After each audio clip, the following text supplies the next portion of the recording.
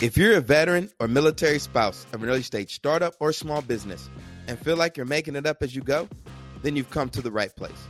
Welcome to The Transition, where we demystify the entrepreneurial experience for veterans and military spouses who've already made or are looking to make the transition from the military into entrepreneurship. I'm your host, Iron Mike Stedman, the voice of the bunker. I'm a Marine Corps veteran, social entrepreneur, and member of the Bunker Labs branding team. Today on The Transition, I'm joined by Seda Goff, the Director of Veteran Entrepreneurship at the PenFed Foundation, a nonprofit that provides American military and veterans with resources for a secure financial future. Seda is a Bunker Labs OG, whom I met for the first time back in 2018 when she was running the Washington, D.C. chapter of Bunker Labs, along with her partner in crime, Emily McMahon. Seda and Emily co-founded Capital Post in 2017, a veteran co-working space and incubator in Alexandria, Virginia, that rebranded as the DC chapter of the Bunker. Seda is no stranger to being in the trenches with entrepreneurs, helping them come up with and validate their business ideas. Now at the PenFed Foundation, she's taking things to the next level by working with and investing in our nation's top veteran-led startups through their Veteran Entrepreneurship Investment Program. On the show, Seda and I talk about what it takes to position yourself as a venture-backable startup, the educational programs offered by the foundation, and what emerging industries she's most excited about. If you're interested in raising capital for your startup, this is an episode you don't want to miss. Before you hear from Seda and I, make sure you subscribe to the Transition newsletter at the link in the show notes. I send out a newsletter at least once a week, and if there's a topic you'd like me to cover on the show or in the newsletter, shoot me an email at mike.stedman@bunkerlabs.org or message me directly on LinkedIn. This episode of The Transition is brought to you by MetLife Foundation and their commitment to supporting veteran and military spouse entrepreneurs. In addition, the foundation also provides mentorship and financial health resources to veterans and military spouses transitioning into the workforce. As always, I hope you enjoyed today's show and that it accelerates you on your own entrepreneurial journey. Seda, welcome back home to the bunker. I can't even say welcome to the bunker because you were here before I was. So you're a Bunker Labs OG, veteran entrepreneurial ecosystem builder, now a venture capitalist. How's it feel to be home? Feels good, and you were very generous with your introduction, so I appreciate that. Man, I had to get Seda on, y'all. She's been doing amazing stuff for the community with the PenFed Foundation, but even before that, taking it back all the way to Capital Post. And so let's start there. How about you introduce yourself to everyone and bringing them all up to speed on who you are and what you got going on? Sure. So I am Seda Goff. I am the Senior Director of Veteran Entrepreneurs at the PenFed Foundation and here running the Veteran Entrepreneur Investment Program. Started back a few years ago now we're not going to say how many because then that's going to start to age us, right, Mike? So a number of years ago, had an opportunity to work with a good friend of mine, Emily McMahon at Capital Post, and helping her with this whole bunker thing that was going on, Bunker Labs, and kind of came in with her. And together we worked on with Capital Post, which was a co-working space and incubator for veteran entrepreneurs in Alexandria, Virginia.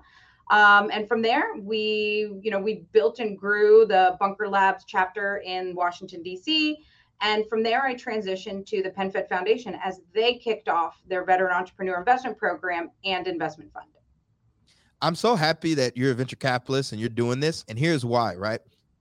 I feel like Capital Post was very much grassroots level business development, incubator, whatever you want to call it, right? Really helping these entrepreneurs identify how to launch a venture. And you guys were in there, you were in the weeds with them, you were on the whiteboard. And I know personally, because so many of them told me personally back in the day.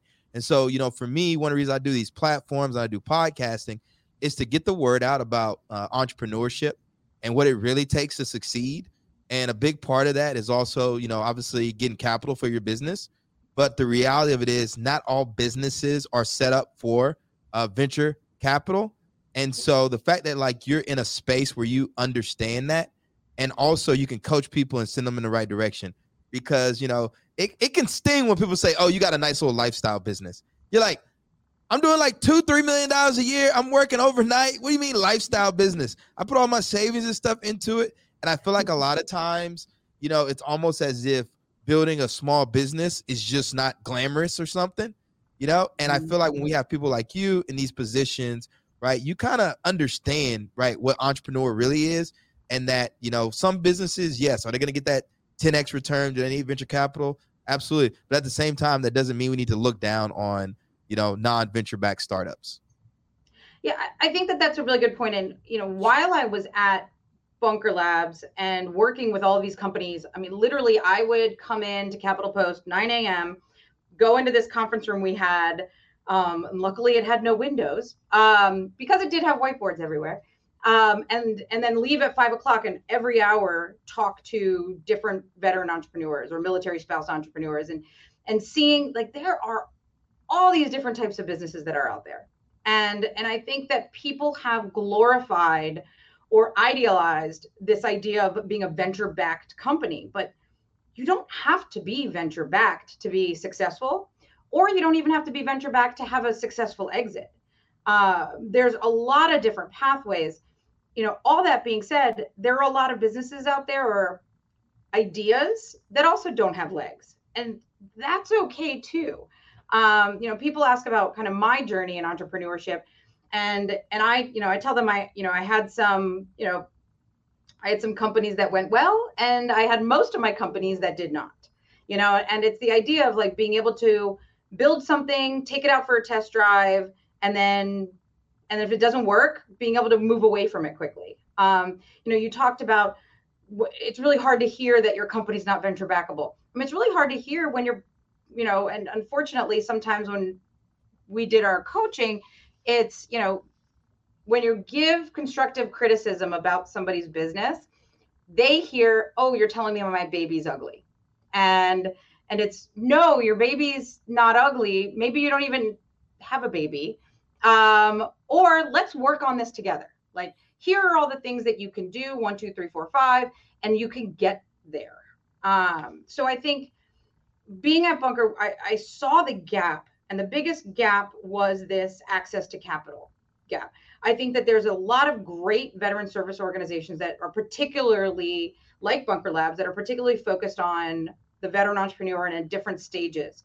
IVMF has their program at Syracuse University, and there's a lot of different programs where when I came over to PenFed and they had started this program, I was like, here's an opportunity for us to really figure into this gap, into this part. And it was funny. I think it was like the first or second month I was here.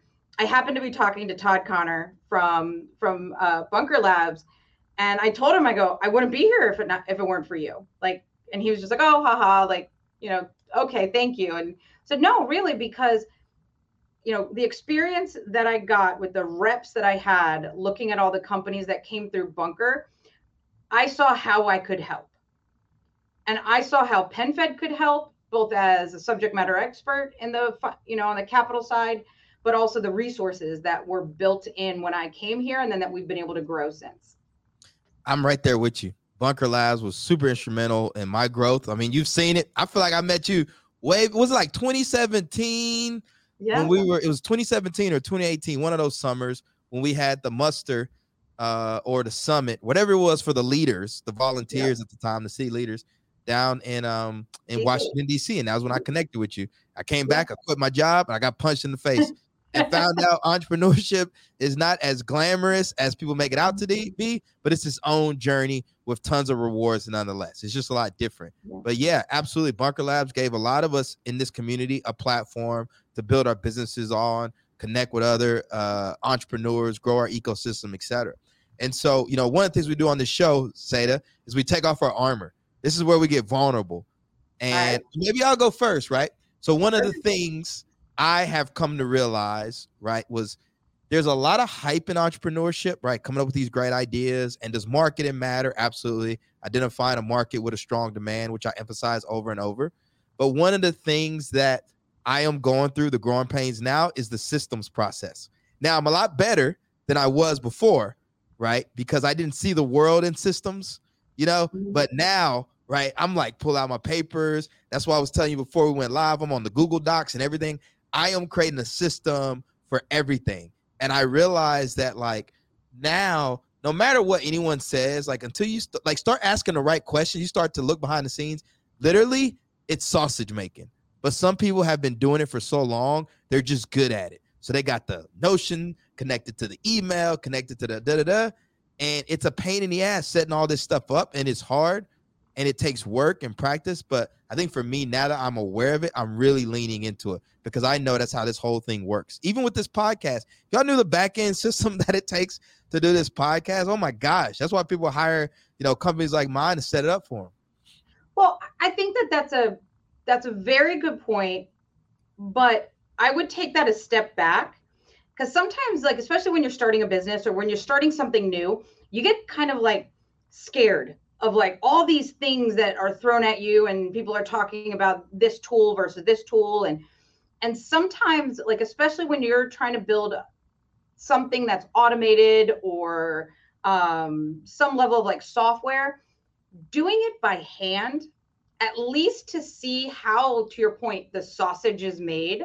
And then you say, all right, out of the way that this sausage is made, I don't need to be in the weeds here. This can be automated. This can be a tool.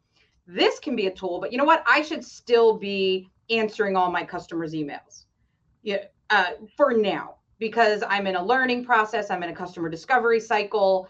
Whatever it is in your trajectory, like don't let the tools be a barrier for you to just get out the door. Yeah, and then don't let it be a distraction. Don't let it be a distraction. And also, like, pay attention. Like, I am a big, like, when you're talking about sausage making, like, I had a tech startup back in the day, and I used to call every system that I built, like, this is our sales machine. This is our onboarding machine. And then I would put these like machine diagrams or flow charts together. And then we would say, all right, we're going to automate this in HubSpot, or we're going to, build this out in the platform that we coded.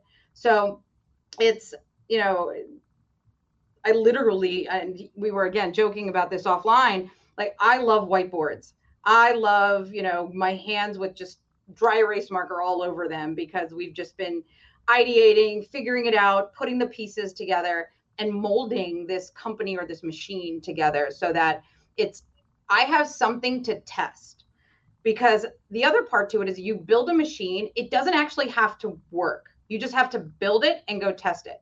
Because if you don't have a way to know if it's right or wrong, or like this works and this doesn't, and a way to keep score, like I'm a very competitive athlete by nature. I might not be a great athlete, but I'm a competitive one, which doesn't always work well. But I need a scoreboard. And if I don't have something to know whether I'm winning or losing, whether it be on the machine I've built or on the number of customers that I've gotten or my customer acquisition cost or my LTV, like anything from like your traction unit metrics that an investor may care about, all the way back to, is the thing I built right or wrong? Like I need to know. I need to be able to be like, check, or nope, I got to redo this section. I bet you would make a great COO. That's your next startup right there. You're going to start a COO company. Yeah. Or maybe, an investment fund. Or investment fund. Yeah. But that's what I meant by like tracking stuff, all that. It's just very hard. So I'm taking off my armor, y'all. Like y'all see, everybody sees Mike. They're like, oh, you're doing so much. Da-da-da. Behind the scenes, it is very hard, but I am getting better at it. And I'm actually going to record a whole episode just giving some people words of encouragement around that. Because I will say this, that you're right. Like it's in the early days, you just need clients. It's super simple. But when you start scaling up and growing a team, people don't know what's in your head. And so basically you have to build a system to scale yourself basically and make sure stuff can work efficiently with or without you. I mean, so what we do, even for our programs here at the foundation and Veep, is we do an ops plan. As soon as we have a program and we know that it's going to happen, we do an ops plan. We have different components that go into that ops plan. We have our project management tracker, and then we do a metrics and evaluation report at the end. So by the end of the year, we have a whole section of what we said we were going to do, and then how did it go? And then it allows us to be able to kind of plot in between them and see if it's, again, did we do a good job or not? Now, what about you? What's something you're struggling with? What am I struggling? What am I not struggling with? Let's start there. I think the hardest thing is your time management, right? It's being able to do all the things that you can do without killing yourself, as well as without missing the forest for the trees.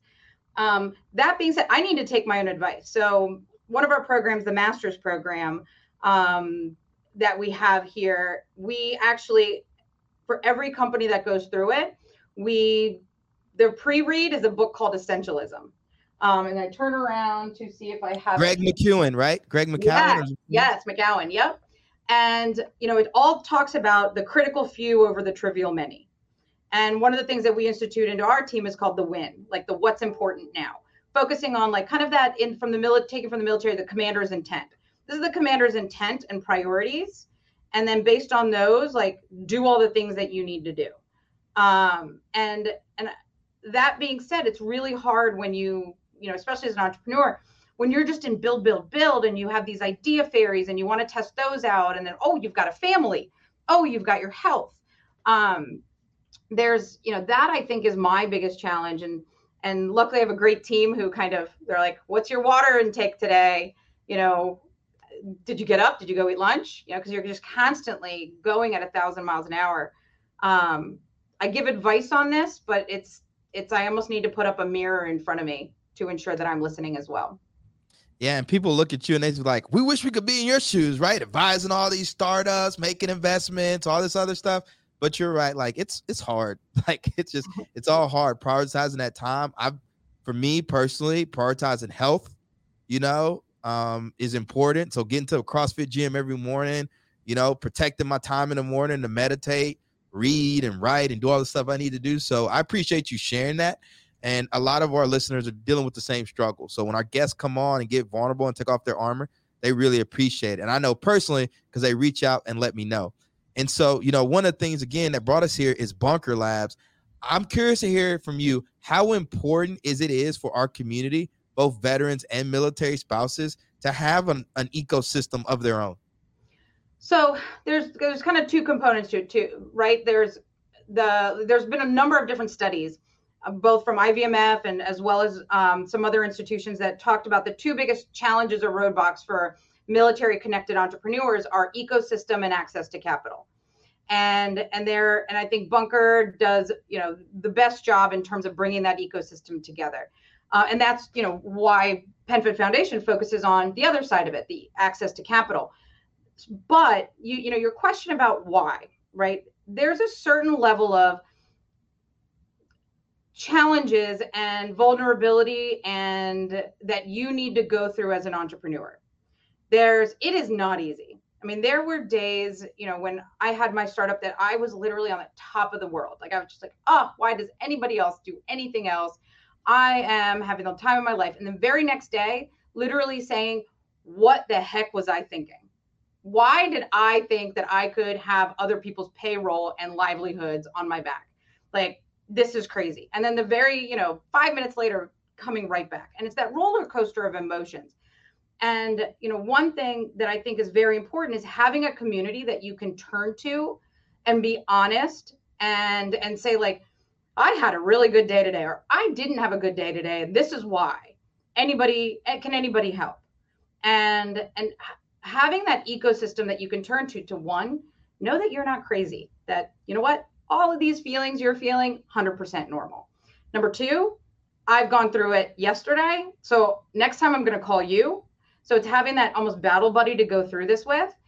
And then finally, the one thing that I've noticed, because I've been in a number of different ecosystems throughout my life in terms of entrepreneurs and just people in general. And I would say the most unique thing about this veteran entrepreneur or military connected entrepreneur ecosystem is if somebody calls on somebody else who's even, let's say, an IPO'd CEO, they will say, come on, if it's another veteran, if that's a veteran, another veteran, come on in. Let me open my books. Let me show you. Let me show you the way that I took. Let me show you what's going on.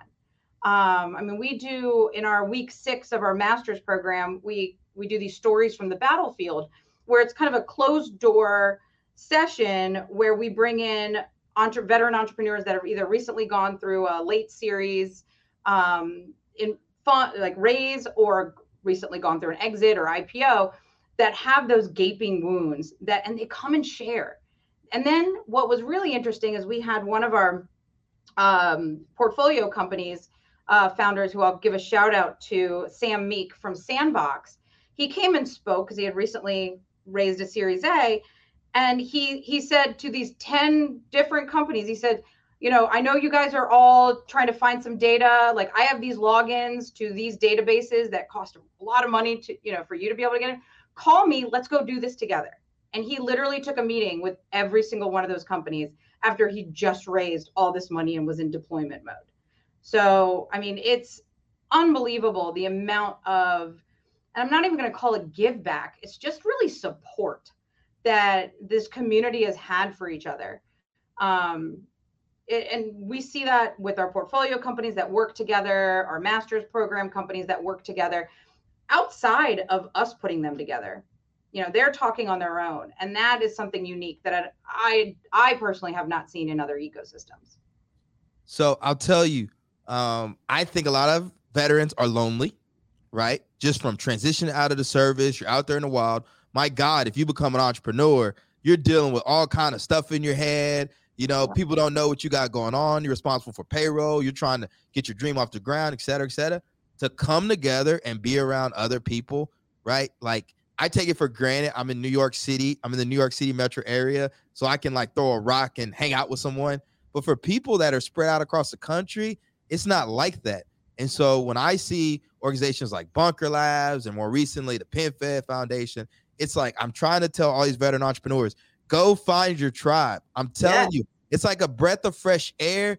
Even when you guys came to New York City and you held that event, the energy was amazing. People were so happy to see each other. And if you're listening to this and you're not part of this ecosystem, please come join it. I'm telling you, you're missing out. You're around friends and family. It's going to be great. And so with that, Seda, talk to us about this master's program, because every time you guys do your Camp Sophie thing, people are going on LinkedIn, they're sharing photos and everything. So I really want to learn more about the program. Yeah. And then also me and you want to talk, what makes a good investable startup? Yeah. So those things go hand in hand. So our master's program presented by SOCI is basically, it's a fundraising accelerator. It ties on to a lot of other programs and we recruit from them, but this is strictly focused on helping that veteran entrepreneur go that last 100-yard dash toward their first institutional capital. So most of our companies have raised their friends and family round, and now it's time to go raise money from people that don't love and care about you. And so what the through line of the whole program is helping you put together your data room. And what your data room is all the documents and spreadsheets and legal work and all that kind of stuff that an investor wants to see to be able to make an investment decision, and how to have it organized, and what to include and what not to include. And then that all goes toward our demo day. So we also do pitch prep, and pitch prep specifically for pitching to investors, because there's a lot of folks that come in with a pitch deck that went to pitch competitions and maybe won them all, but that pitch deck may not be 100% relevant for an investor. So what Mike is talking about, so the program kicks off with a retreat called Camp Sophie, and we've done 4 of them to date, and all during COVID, and we've realized the art of the possible with enough sunscreen and bug spray. And after the first Camp Sophie, we realized we need more sunscreen and more bug spray. So that was the big AAR that came out of that one. And at this retreat, we focus on the founders. So there's a lot of different accelerators and incubators out there that focus on your business and focus on the product that you're building, or the technology, or the med tech thing that you're building. And we will get there. Don't get us wrong. We will get there. But we start with this retreat. And to your point, Mike, because we did this during a time where people weren't getting together, and the fact that they were able to get together really gelled this group together. So day one, Saturday morning, you come in, We go straight out for a staff ride in the Manassas battlefields. And from there, we have a number of different events on first day that focus on the founder inward, like things about leadership, essentialism, all these different things tools you need as a startup founder. And then day 2, we focus on the founder toward their company. And here we're bringing in our alumni. It's funny, our alumni and our portfolio companies are invited to come for day 2. I think the last cohort that we had more alumni and portfolio than the cohort members, because everybody keeps coming back. And it's pretty amazing to see this like group just kind of mushroom and grow. And then on day, at the culmination of the second day, we have a mixer where we bring together the local investors. Because what we want to do is have these investors see these companies at the beginning of our program and then see them at the end so that they can become a line, not a dot in terms of investing. So they can say, hey, Mike said he was going to do this for his company. And oh, wow, he knocked it out of the park in the 2 months since I've seen him. So that's, very important. And then we start digging in. So boot camp session number 1 starts on Monday, and that's traction unit metrics. Week 2, a week later, and from then on it goes virtual until a demo day. Week 2 is accounting. Week 3, financials. Week 4, legal. Week 5, shades of money. What are the different types of capital that are out there? Everybody talks about VC or angel money. That is like this much of the different types of asset classes that are out there, or investment vehicles that are out there available. And if you're a med tech company, you may have different money available to you than if you are a SaaS based business or a consumer packaged good. So, what are the different capital that's out there? And then week 6, we have our stories from the battlefield where we bring in veteran entrepreneurs to talk about their experiences. And then in about week 10, we do a demo day. We just had our last demo day. And we had about 3 dozen or so, a little more than that, investment groups. We had represented in the room in person as well as online, listening to the pitches of these 10 companies. We have 10 companies per cohort. And we are now in the process of bringing together, like, who's going to invest? What is that round going to look like? And then, we also, put money in as well. We invest in about 2 to 3 companies per master's program cohorts, as well as outside, through our Veteran Entrepreneur Fund Bravo, which is our venture capital fund. So just for clarification, the in-person experience, is that over the course of like a weekend or 3 days, and then everything else is remote and or a mix? And then we bring everybody back for demo day. That's right, Mike. So that's 3 days for the retreat, then 6 weeks in online, or 10 until demo day. And then demo day, we bring everybody back. All of this is free. There's no like first right of refusal, equity, nothing. Because we do not want to be a barrier to the veterans' access to capital, because that's kind of counterintuitive. And also we pay for all the travel. So we cover all the expenses to be part of the program, as well as obviously not taking anything from the company. So Seda, I got to give you your flowers, right? Here's why.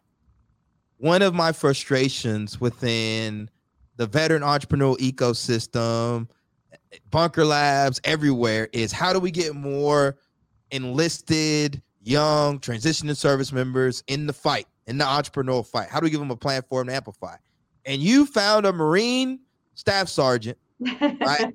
Doesn't have some elite master's degree, right? Just, I think he says like Chico State or something. And you introduced him to investors, and now he is on the path to build Smart Laundry.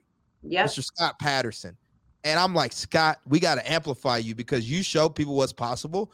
And when I asked Scott, how did you get this capital? How did you bring this vision to life? He's like, talk to Seda. He was like, it was Seda.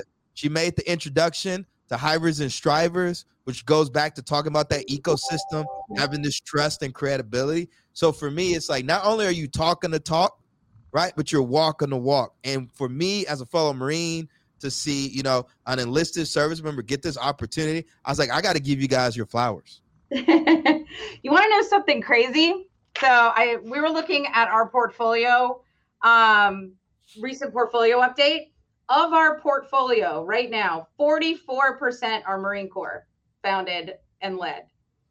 What the heck? You guys are leading the way here. You know what it is? It's that sniff test. You see one person succeeding and you're like, hey, man, the water's all good. Come on in. And more people go. So that's why it's important we have these platforms to amplify all the branches of services and, you know, all the entrepreneurs in our ecosystem so they know that it's like a safe space.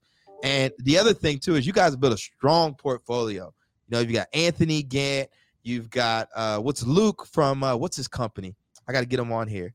Clusive that went through. Yep, Clusive. That went through the master's program. Yep. And we've got Ben Lang from Native. Obviously, you said Scott. Sam Meek from Sandbox. We've got Wove with Brian Elliott. The Paint True guys, Murphy's, Brad Halling and Jess Halling from Behawk. Leaselock, Riken, who's doing awesome things. Abe Kmark, True Made Foods, who that's right.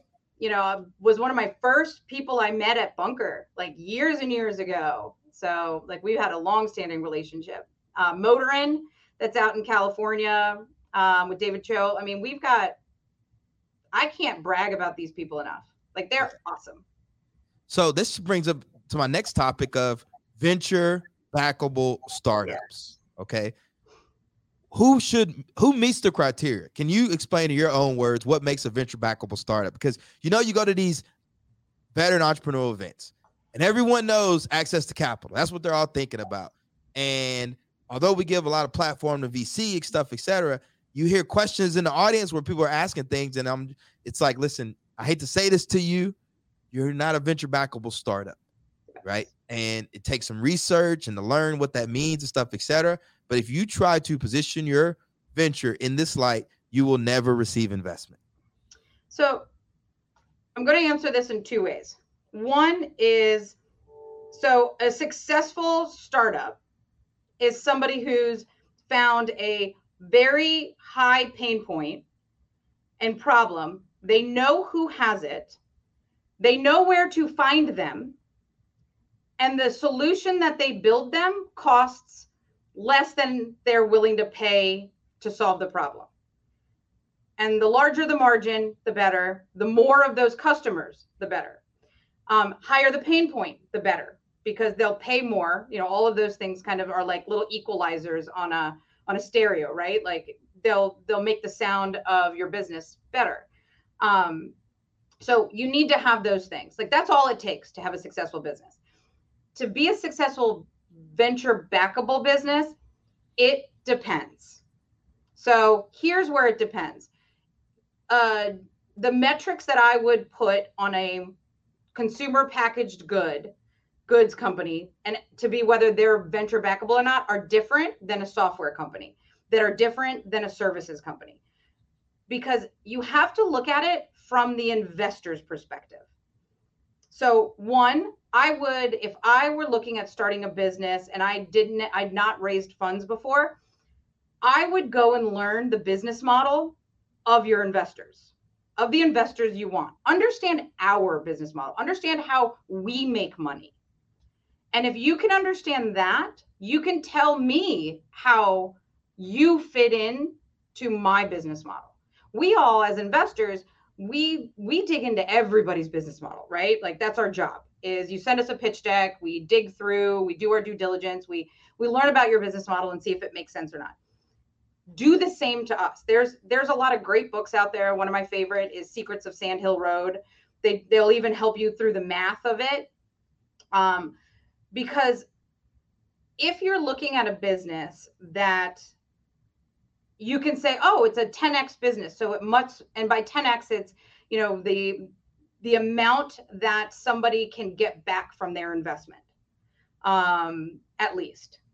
But there are some CPG directed investment funds that aren't looking for that. They're looking for different metrics and different type of traction numbers. Lately I've been geeking out a lot about venture capital business models. There are so many out there. There are some funds out there that actually want to buy legacy businesses. So multi-generational businesses that are cash flow businesses, that, it is the thing that looks the least like a venture backable company, but, let's say the third generation of that family doesn't want it anymore. That's not their thing. So, these funds buy those and then create an economies of scale over the multiple companies that they've bought and are able to get the returns that they need from that investment that way, and basically get the dividends along the way. There's some out there. There's this one I saw the other day that even goes as far as leaving the CEO in place to run the company and giving him or her a date night stipend every month for them and their spouse, and family vacation stipend. And it's just, there's so many ways out there. The more traditional venture capital that's out there, their job is to make money for their investors. So if they put $1 into you, they need to get a certain number of dollars back. And you may not be their big bet. You may be their I use a lot of baseball analogies here, but you might be their contact hitter that just needs to get on base. So the thing that they're looking at in terms of returns might be lower. You might be, if they need in their portfolio, they need a couple of home run hitters on their batting lineup.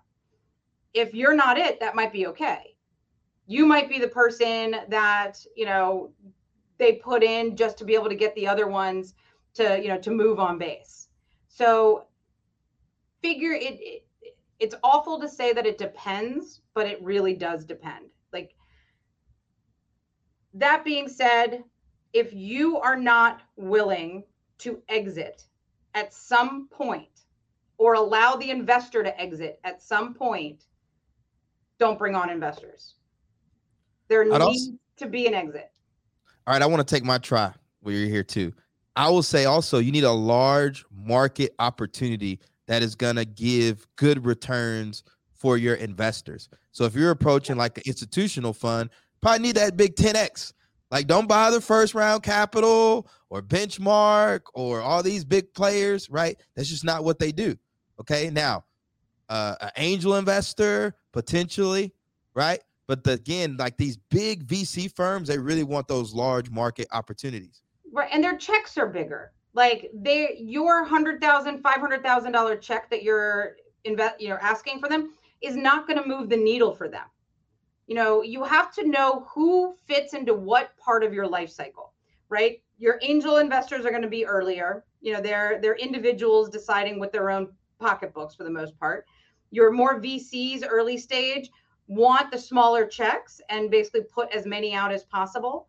Then you have your later stage, your Series A and so forth, that are putting $1 to $3 million checks into play.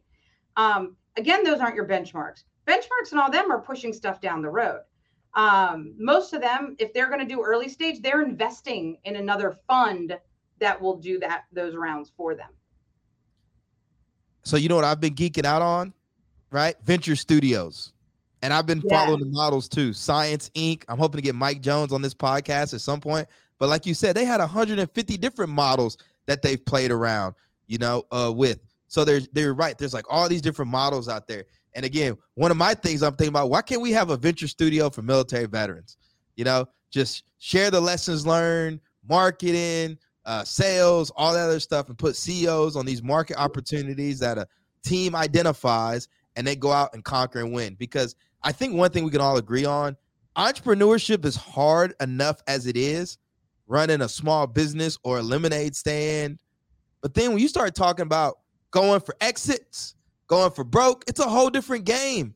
And you're playing with other people's money. They got board observers and all this other stuff. So I say all to say is it's very, very hard. And the more knowledge and insights we can share in the community, doesn't mean you're going to be successful. All we were trying to do is increase your chances of success, at least getting past that initial launch phase.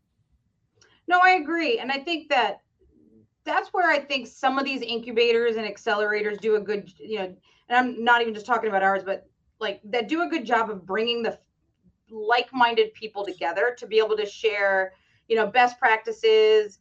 Like talking about Anthony Gant, I very vividly remember, somebody during breakfast at the retreat kind of lamenting about something. And Anthony goes, oh, I have a spreadsheet for that. I'm just going to send it over. And he goes on his phone, and the guy had it in his inbox. And being just like, that's, where that ecosystem thing goes. Before we start trying to build some big things, like look at the resources that we have and then start building toward it. And you're right, there are some really good venture studios. Like one of my favorite here in the local area was called Data Tribe, that focused on kind of graduates of 3-letter agencies. And that was a really interesting model too. And they produce some really good companies. But there's some really good stuff out there. And if you bring like-minded people together, they'll feel comfortable to share. So for all our listeners whose hearts dropped when they're like, I don't have a venture backable startup, I'm just trying to, launch my small business and stuff, et cetera, and I still need capital, what advice do you give to them? Yeah, so look at the different, so number one, I would look at what are the different resources that are available in your local area. Everything from like meet with your small business, SBDC, small business development centers. Look at what the SBA programs that are in your local area. Look at the different chamber of commerce. There's now a lot of veteran chambers of commerce around the country. That's something that, to your point about the New York trip, we publish a top cities for veteran entrepreneurs list every year in conjunction with Edelman Intelligence. And we've gotten an opportunity to visit all these cities. And usually we're brought into them through the Veterans Chamber of Commerce. And they are a great tool about what different capital is available, what different resources, pitch competitions, grant programs. Talk to your local folks first. The other thing that I would do is try to find somebody that is 2 to 3 steps ahead of you in the type of business. It doesn't have to be the exact business, but in the type of business that you want to build or that you are building, and see where they're at. See if you can talk to them. See if they'll, share how they got through the couple, steps that you're going through right now. Or maybe just do some research as to where their capital is coming from. A lot of this stuff is public information in terms of, the publicly or federally given funds or grant programs. So I would look at those two things: your local organizations, your Veterans Chamber of Commerce type of things, or SBDCs, and then finally a mentor, somebody that's a couple steps ahead of you, to help bring you along and show you those anthills that you may never see unless you talk to somebody. How do you advise founders to balance raising capital and also acquiring customers? So I'll take myself, for example. When I first entered the bunker, I was doing a lot of pitch competitions. I was always signing up, working on those decks, scrambling. And then one of my advisors was like, why are you pitching? Just go out and get clients. And you're like, but it's hard getting clients themselves. And then next thing you know, you can fund a whole business off of a single client or get that seed capital off a single client. And so I know it's glamorous to go get capital and raise capital, but like, how do you advise founders to find that balance? So if you are a solo founder, you kind of have to find when is the right time to take a tactical pause from building your business to raise money. Like, you can't really be doing both. So find that milestone that you need to get to in terms of customer growth or whatever it is, so that you are attractive to these investors. If you have a co-founder or co-founders, let almost create, chief, fundraising officer, and literally that person is the one that runs around and raises capital and brings in the subject matter experts as needed with these investors as you go along. So if you're by yourself, find that right moment to take a tactical pause. It's really hard to do both otherwise. Or 2, if you have a team, pick one person that's their job. There's been a lot of talk lately about the recession, and I think Y Combinator wrote this whole kind of post about it's going to be hard to get funding, so buckle down, get profitable and stuff, etc. How do you see the venture capital landscape folding out over the next, 6 to 18 months? I don't know. However long people are being affected. Yeah. Yeah. So there's a couple. So yes, I think the people that will feel this the most are kind of your early stage founders. One of the parts, in my opinion, that the market is going to do is valuations are going to come down. So if you are raising money right now and you haven't gotten the market signals that are giving you thumbs up on the valuation that you're going to market with, reevaluate. One of the things that a lot of existing funds are starting to see is, depending on who they've invested in, they might be hitting a down round for a next round of investment for that one company that was too overvalued and now is dropping. So be very cognizant of how much these investors are willing to pay. I don't believe that, I think the money will take a pause to kind of reevaluate their portfolios and reevaluate their way forward, but the money's still there. There's a lot of committed capital that's already in play in the market. So that's not going to go anywhere. And I think also there's a lot of investors and limited partners out there that are going to continue to put money into venture capital funds, because you're basically betting on something that's potentially 7 to 10 years out. And if there is a good time to do it, it's right now. It's when, the market prices are going to go down. It's time to get in. So if you are pricing your round properly and it works well for you and your company, this is actually a great time, because there's investors out there that want good deals right now. Also, think about, because capital is going to be more expensive for you as a founder right now, like, think about, do I need $1 million? Can I make it 12 months on 500,000? Can I hit my goals and then raise again, maybe a little bit sooner than if I had raised $1 million? Can you bring that dollar amount down so that you can be a good deal for somebody without having to give away the farm? So to answer your question, I think it's a good market if you price yourself well and talk to investors, see where they're at in terms of what are the valuations that they would want, and don't be insulted if they bring your valuation down. Because, I look at all of this as like a housing market, right? You look at, what is somebody willing to pay for your house? What is somebody willing to pay for your company? And if the market goes down, your house value goes down. You may decide, I'm going to live in this house longer and sell it later. That's what you were saying, right? Get more customers, push toward profitability, and raise money later. That is definitely an option. Or if you want, price accordingly and move forward. The money is going to be out there. That's not going to change. I think this is a good time if you're smart about how you go about raising money. People were terrified during COVID, and you see what happened there. I launched a whole new business, Oh, I don't know if we talked. I remember talking to so many people at the beginning of 2020. Like I was basically having like psychology sessions. Like it was like I was like a therapist of some people that were crying, mad, like had this resolve. It was awesome. Like I saw literally every emotion, and I just kept telling them, I was just like, money's going to take a tactical pause, and then it's going to come back with a fierceness. And I'm not saying that I was Nostradamus, but that's what happens. Like it's human nature to say, let me see what, let me get my legs underneath me. Let me see what's going on. And then let me then put my money and my capital where I see things growing. And then the market corrects too. Like everybody was at home fitness, man, buying heavy bags, Pelotons, etc. Now the sun's glistening. People are like, I don't want to work out inside no more. Sorry, Peloton. Sorry, all these brands. And it's just, that's what she's talking about the market, right? It's always there. It's really about the demand and what people are prioritizing, what they're willing to spend money for. Now, this is the fun stuff, Seda. As an investor, what are you geeking out on in terms of industries? What are you excited about? Because we hear all this talk, Web 3.0, NFTs, native digital brands, like all this other kind of lingo that's coming out. But for you personally, like what are you most interested in?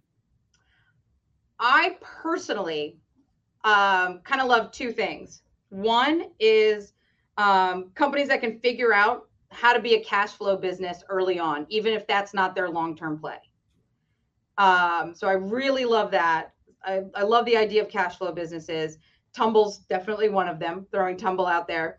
Um, the other part is the long-term data. That's where I like personally geek out. So I love the ability to say, this is what I'm doing right now, but here's my big vision and the long-term play for the data that we're collecting.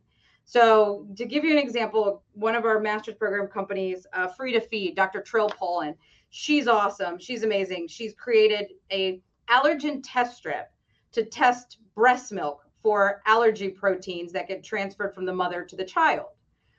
Great. Let's ensure that the child doesn't get colic or any other, allergic reactions to what the mother consumes. But what's interesting in a model like hers is she's now collecting the data through an app that the mother interacts with to be able to figure out what the child's allergic to.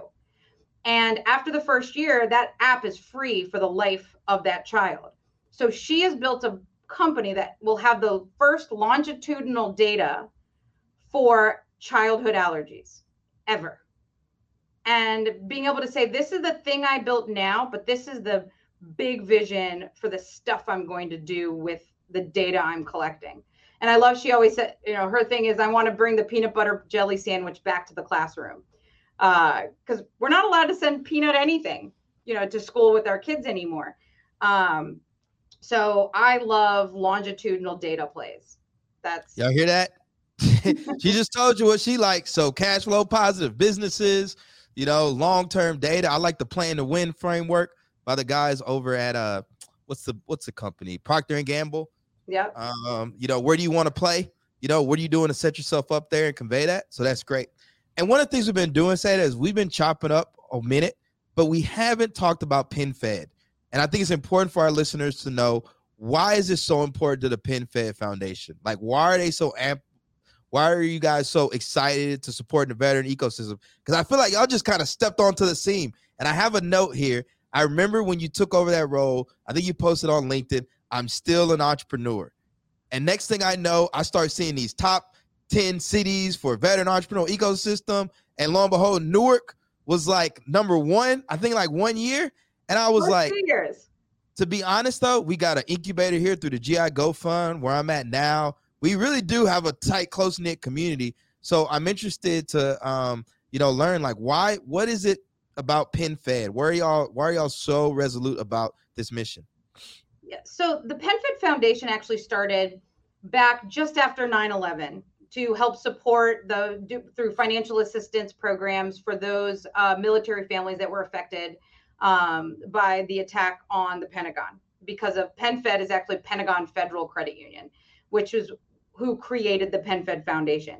And, over the first 20 years of the program of the foundation, they focused on helping the veteran military community with financial stability as they transition into, from the military into civilian life. And in 2018, the CEO of the credit union, as well as the foundation, James Skank, who is a veteran himself, a West Point graduate, he saw there's an opportunity for us to be able to help with the financial stability and opportunities of our veteran community by investing in veteran entrepreneurs. So veterans are 30% more likely to hire other veterans and military spouses than their non-veteran counterparts. They're also more likely to give back to their communities, whether it be their geographic or their military communities.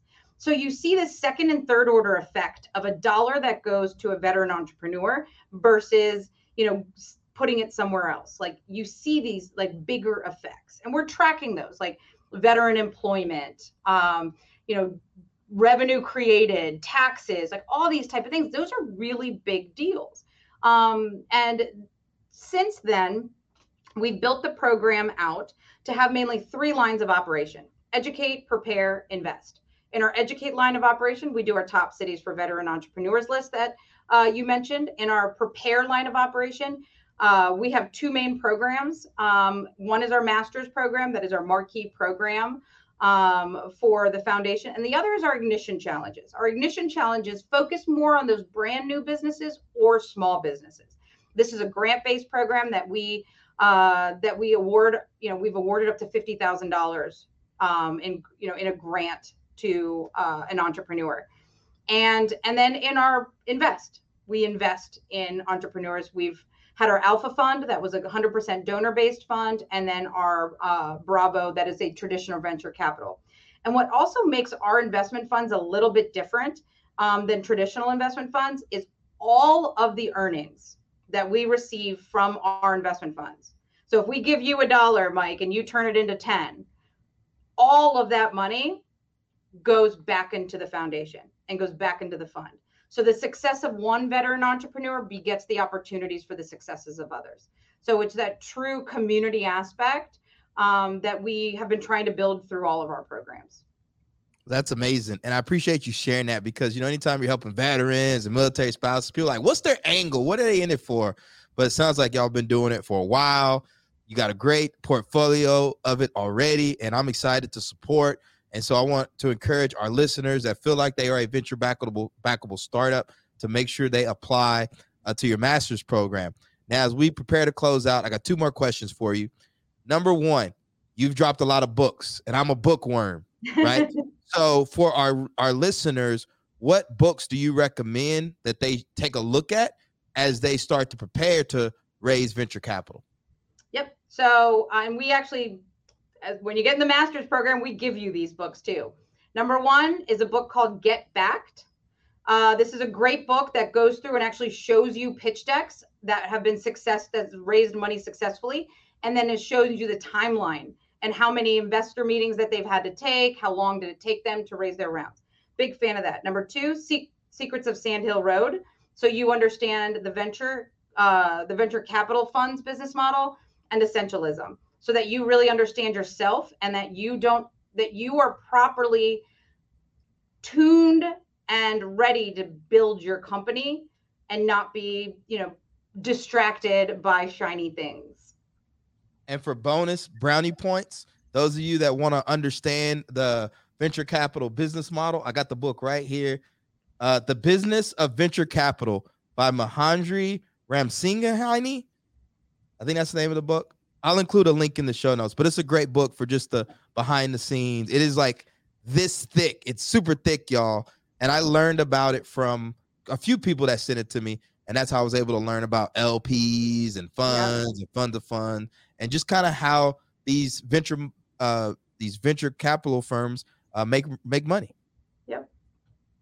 So, and second question I got for you, Seda, is you've given us your time. She could be cutting checks right now, y'all, making $10,000 a minute, but she's spending it with us. As a community, how can we support the work you're doing with the PenFed Foundation?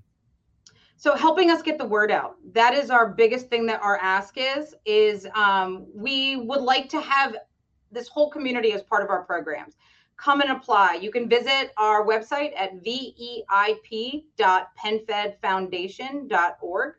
Come and check out our master's program. We have applications that are open for that year round, but we're definitely gearing up toward our next cohort. And we are in the middle of our Ignition Challenge right now. We run 3 of them per year. So please apply. And then let us know if there's anything else that we can help you with. We're here to support. You're in the ecosystem. We're going to make sure we amplify the work you're doing. Thank you for that, Top Cities, and all the resources that you put out for the veteran, entrepreneur, and military spouse community. So it's been an honor having you here. And for all our listeners, be sure to subscribe to the Transition newsletter at the link in the show notes. I send out a newsletter at least once a week sharing the latest episode of the Transition. If there's a topic you'd like me to cover on the show or in the newsletter, feel free to reach out to me at mike.stedman@bunkerlabs.org or message me directly on LinkedIn at Iron Mike Stedman. Until next week, everyone, peace, love, and have a great rest of your week.